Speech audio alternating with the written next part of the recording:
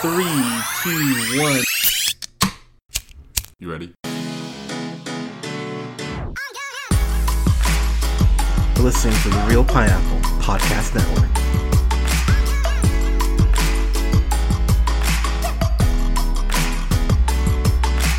Good evening, everybody. Thank you so much for listening. This is the Real Pineapple. It's your humble host, Hunter, here. Hope you guys are staying safe out there through this insanity. I'm definitely sending prayers your way, hoping everything is going as well as it can given the circumstances, and that you guys are staying safe. So, I have a review for a show that I actually finished last week, but I've been not hesitant is not the right word. I've been kind of unsure on how to approach this review, if I'm being completely honest, as I try to be whenever I record for you guys. So I'm reviewing hashtag, and I'm putting the hashtag in there, hashtag Black AF, which is the newest Netflix show by Kenya Barris, who, of course, you know from Blackish is the big one that a lot of people know him from. I did not realize he wrote the latest Shaft movie, which I actually enjoyed. Didn't love, but enjoyed. He also did, of course, did Grownish. He's on the writer on there, and Mixish.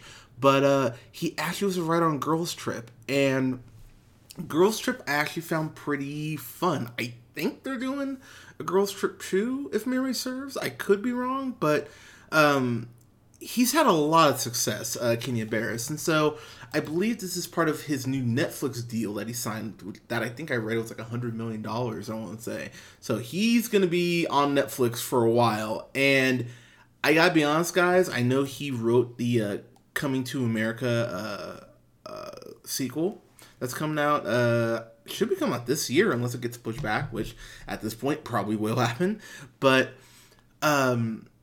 I gotta be honest, guys, if this is the type of quality he's gonna be bringing to Netflix, I'm really worried moving forward. I'm worried about Coming to America now, if I'm being completely honest, because of this show.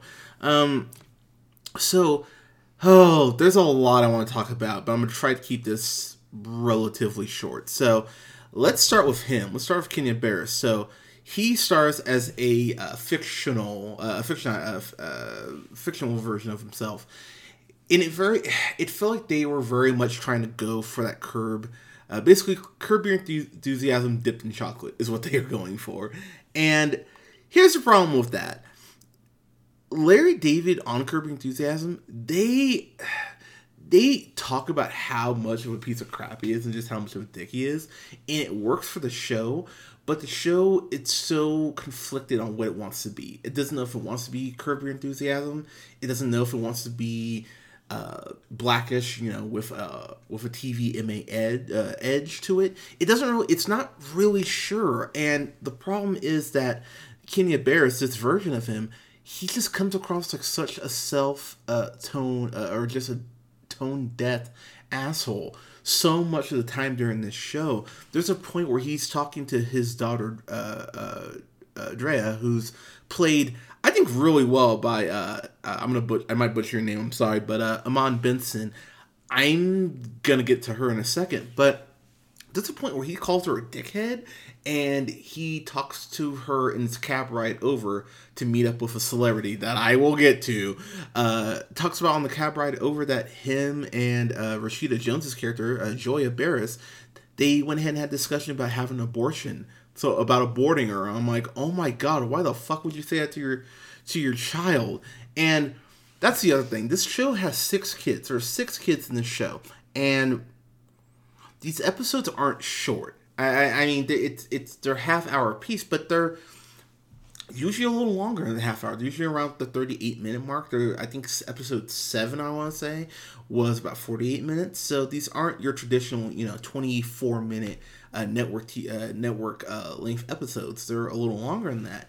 And I felt at the end of this episode, I felt like the character I knew the most was Drea. Everyone else, I felt like I really didn't know outside of Joya and Kenya. And here's the thing about their relationship. So I have so much respect for Rashida Jones. I think she really is underrated because she is able to do so many different, things. I loved her and I Love You Man, of course, Ann Perkins, as from on Parks and Rec, and Karen from The Office.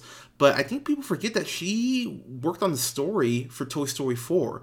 Like, she's a really talented writer, and I don't think that's really brought up enough. She did an episode of Black Mirror too, which I actually saw and enjoyed. I don't believe we reviewed it for the channel, but I thought it was all right.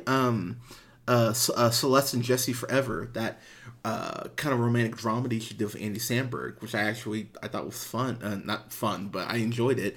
And what I haven't reviewed, but I think I'm gonna have to, is the documentary she did, Quincy, because of course she's the dad. She's the daughter of Quincy Jones, and I thought that documentary was incredibly well done.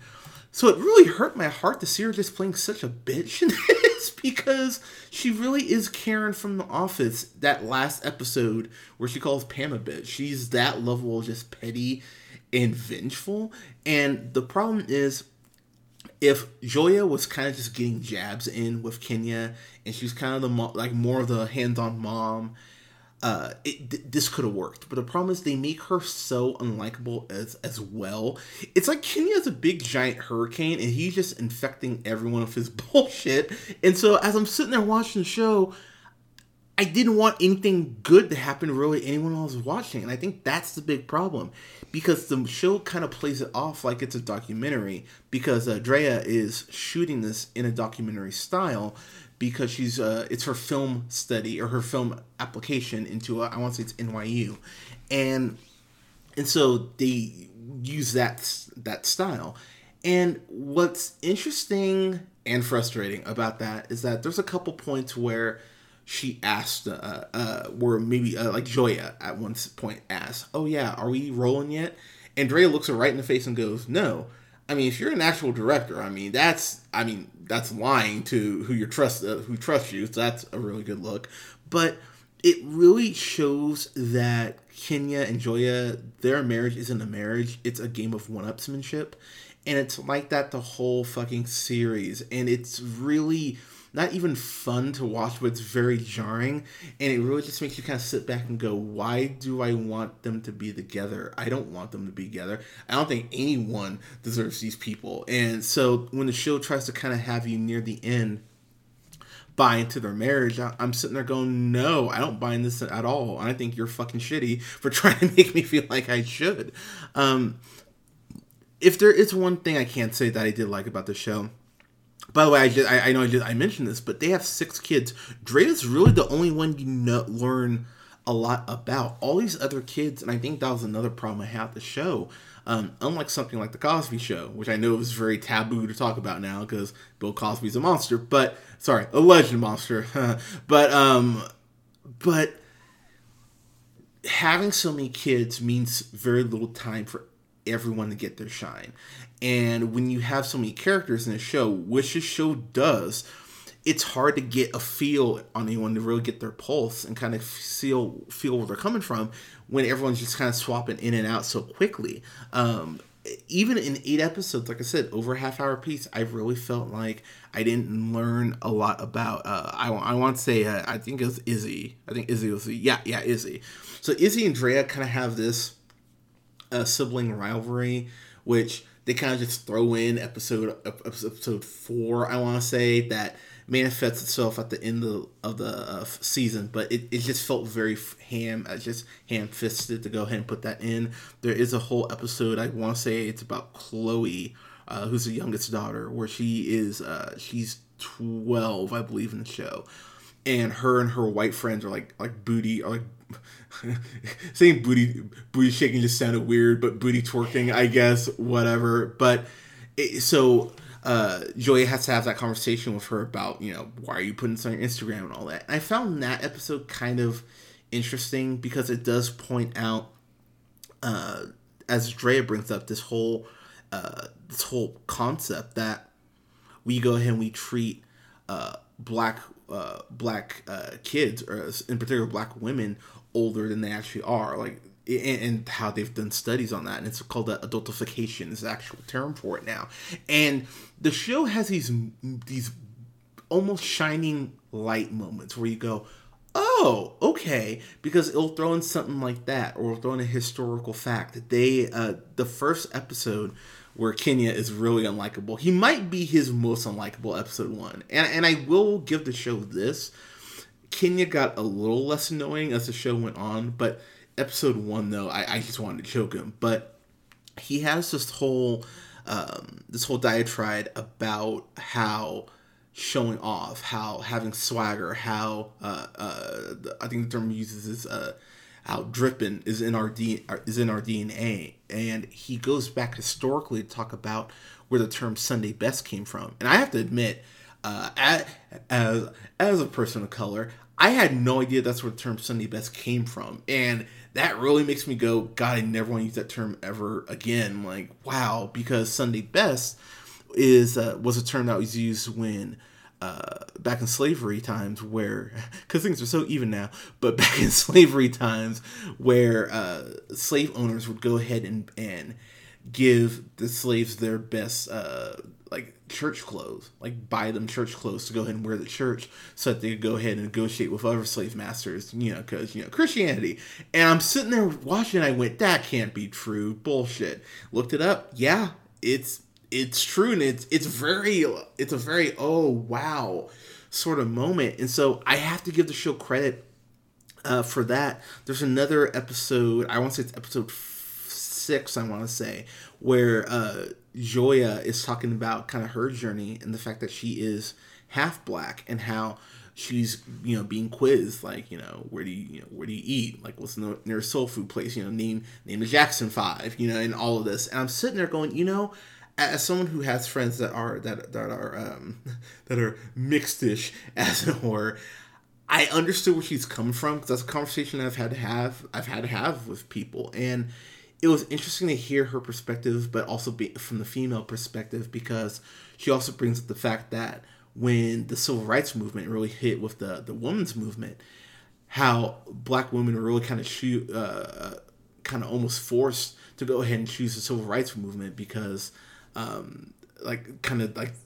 you more of a black person, or are you more of a woman? And I found that very interesting. I was sitting there going, okay, you know what? I really never thought about that perspective, and I find that very interesting. And then the other historical thing they bring up is about black fathers being really handicapped by this country to be dads, and how often we've had our kids taken away even before modern times. And it's the problem is that Kenya's the one delivering this shit.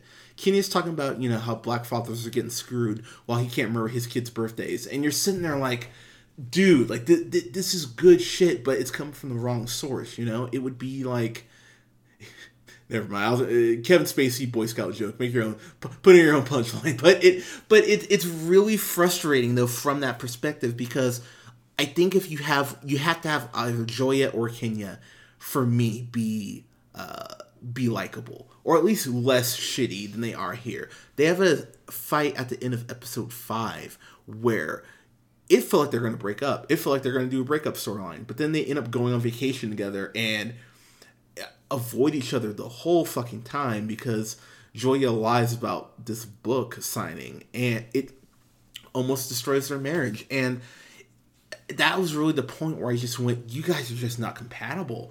And they're kind of talking throughout the documentary here and there about how, there's this one episode where they go to this one music festival, and they're kind of talking about how they took Molly one time, and how, they had to, their babysitter, they'd already dropped off one of the kids, or I think the kid at the time, and the babysitter went, oh, I have an emergency, brought the kid back, and they were on Molly tripping the fuck out, and how they never got to really have, that young adulthood, because I think they said they had their first kid, at 23, I want to say. And it's like, okay, that sucks, but if you're 23, are you not using condoms? Are you, come on now? And I know that would have been, oh god, that would have been what then, early 90s, late 80s if they're having sex. But, and I know we know a lot more now than we did then, but come on, condoms, people. And so it's really kind of more of a boo-hoo sort of thing when you hear them kind of talking about not having not having childhood. It's like, well, or not being able to kind of wild out. It's like, well, you guys chose this, and it's really frustrating because it comes across so entitled at points, because a lot of things we're talking about are just such, not even, I was gonna say they're basic white people problems, but that's not true. It's stuff like, oh, I can't get this race car that I want, or oh, this chain makes me feel like I'm showing off too much. Like, it's these very specific problems that I don't think most black people are gonna be able to relate to. So when they go ahead and weave that into the story, I'm kind of sitting there going, well, all right, I can't relate to this. I can't relate to having this Vin Diesel car, which is one of the best jokes in the whole fucking show. There's a dialogue. They go to the Kenya and the family. They go to some hotel. I want to say not the Ritz Carlton. I cannot. I think it's a 4 seasons, but they go ahead and they go to this buffet, this brunch, and they run into Steve. I cannot remember his last name. I know he created Frasier. He actually did more shows that I like. Steve Levitan, that's the name. He went ahead and he's created a lot of stuff that I really enjoyed. Going through the list, I was like, wow, I did not realize that he did all these shows. But he did Just Shoot Me. He did Modern Family. He did Greg the Bunny. I really liked Greg the Bunny. And I want to say he did Frasier too. But I mean, he's been very successful, which, I mean, hey, good for him.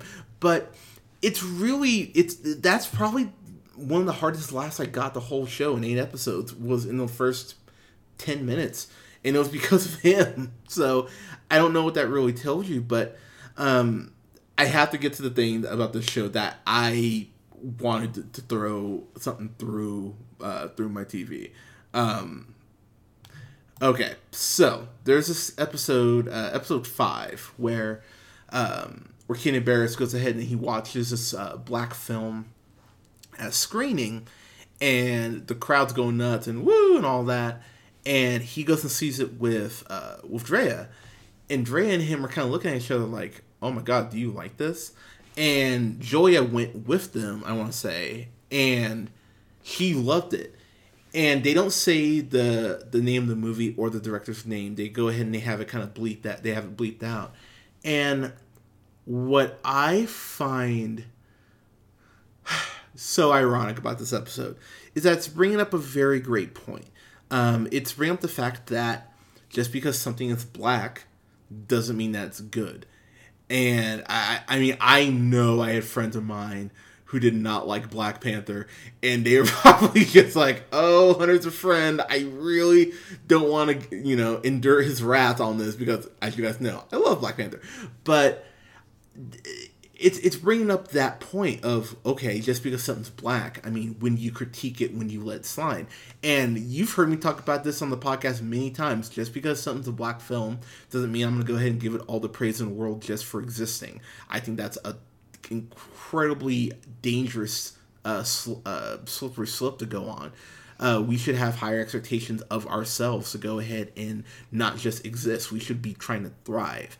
Which brings me to the cameo that happens in this episode. So Kenya is struggling with this. So he goes to New York. They don't say it, but I think Drea was checking out the campus too, whatever. But Kenya goes to New York, and he goes ahead and meets up with my nemesis, Mr. Tyler Perry himself. And I'm sitting here with Alea watching it, and I remember going, Alea's out of the room, because I went, ugh, and she kind of came in, she saw Tyler Perry, immediately turned back around and left, which, I mean, she was smarter than I was. And here's what's frustrating. Tyler Perry is the one basically being his his Obi-Wan Kenobi, as it were. He's telling him that, Kenya asked him, hey, what about Rotten Tomatoes? When I put something out, first thing I do is check Rotten Tomatoes. And Tyler Perry talks about how that's sad, that you care about people's approval that much. So Kenya asks him, well, what about you and the Rotten Tomatoes? tomato meter, and he goes, "I don't give a fuck," and I'm sitting there going, "Oh no!" I'm like, "Please don't let it be him. Please don't let him be the one to give this bullshit speech." And so Tyler Perry goes off on this diatribe about how, I understand that some people aren't going to get my stuff. By the way, he says white people. He's talking about, he flat out says it, like, "Oh, I understand why white people don't get my stuff. And why are these black filmmakers seeking white approval?" Like, yeah, it goes on and on about how my audience understands me. We're creating something together. I speak their language. I vibe with them, they vibe with me. I'm making movies for them. I'm speaking our language. Blah blah blah blah blah. And I'm sitting there as a person of color going, "Fuck you!" Like seriously, fuck you. Where do you get off saying that shit?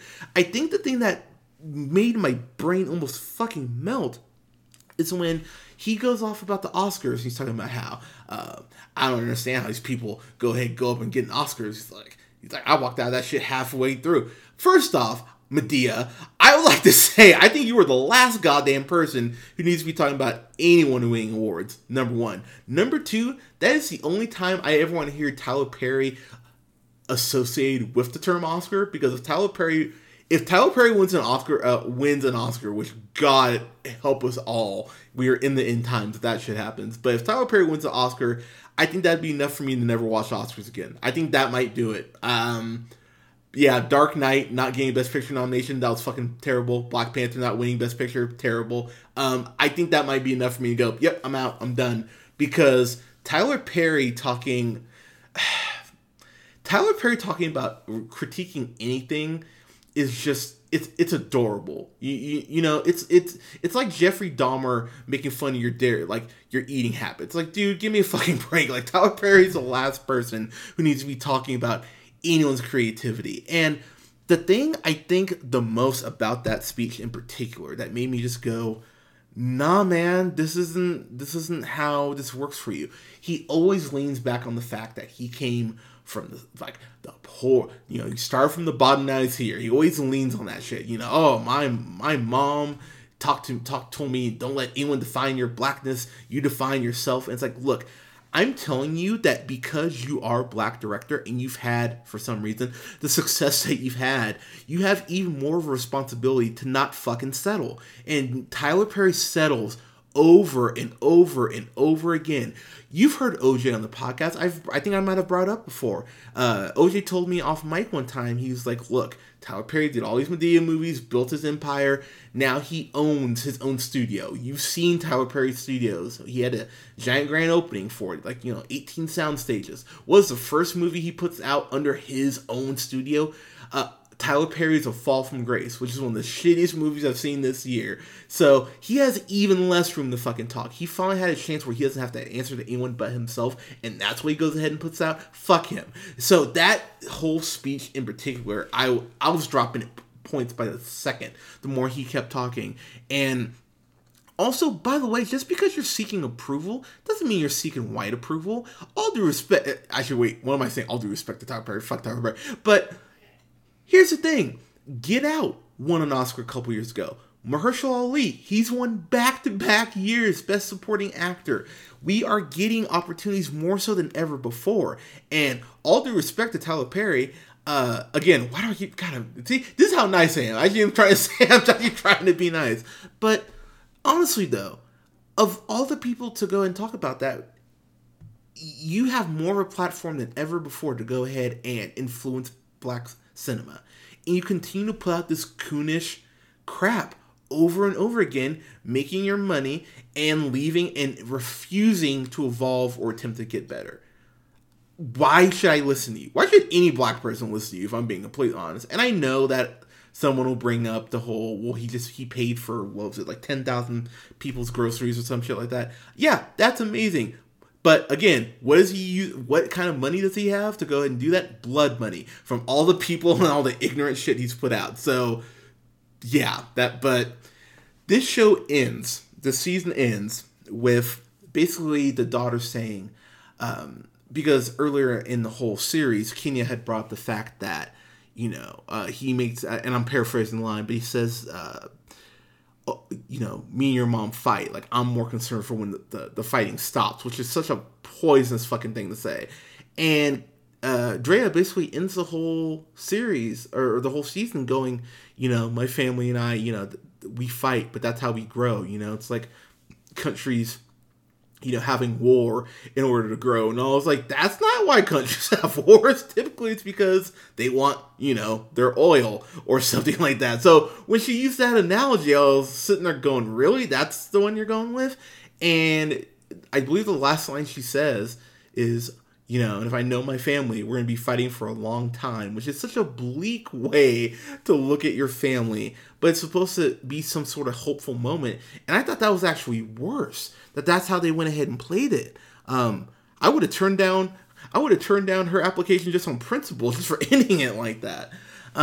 Wrapping up here, like I said, there are some historical moment stuff that I did enjoy. I'm leaving out a lot of stuff, a couple other things I just didn't enjoy. He has, Kenya has this kind of diatribe about, keeping your homies, keeping your homies with you. And he's got this brother named Brooklyn, I want to say, Broadway, pardon me, that he keeps around. Kind of like his, that friend who keeps it real with him. And I was sitting there, and Broadway's a piece of crap. He just walks into the fridge, opens up a thing of orange juice, and drinks right from the carton. He's taking their mail. It looked like they got like a check or something like that. Just takes the check, puts it down his pants. I'm like, why the fuck are you keeping him around? And the show plays it off like, oh man, they're with you from day one, so you're obligated to go ahead and take care of them. It's like, not when they're being that niggerish. What the fucking fuck? Like, it drove me insane that the show really leaned into that and went, well, boys are going to be boys. I mean, the show really stopped just short of saying boys would be boys. And, okay. You know what? I came into this going to give it a D-. I really thought that's where I was going with it. But, honestly, I'm thinking about the fact that, yes, someone will put together the historical clips of Black AF on YouTube as a compilation. It will probably be like 6-7 minutes long. You don't have to sort through 8 episodes of bullshit to get some good stuff.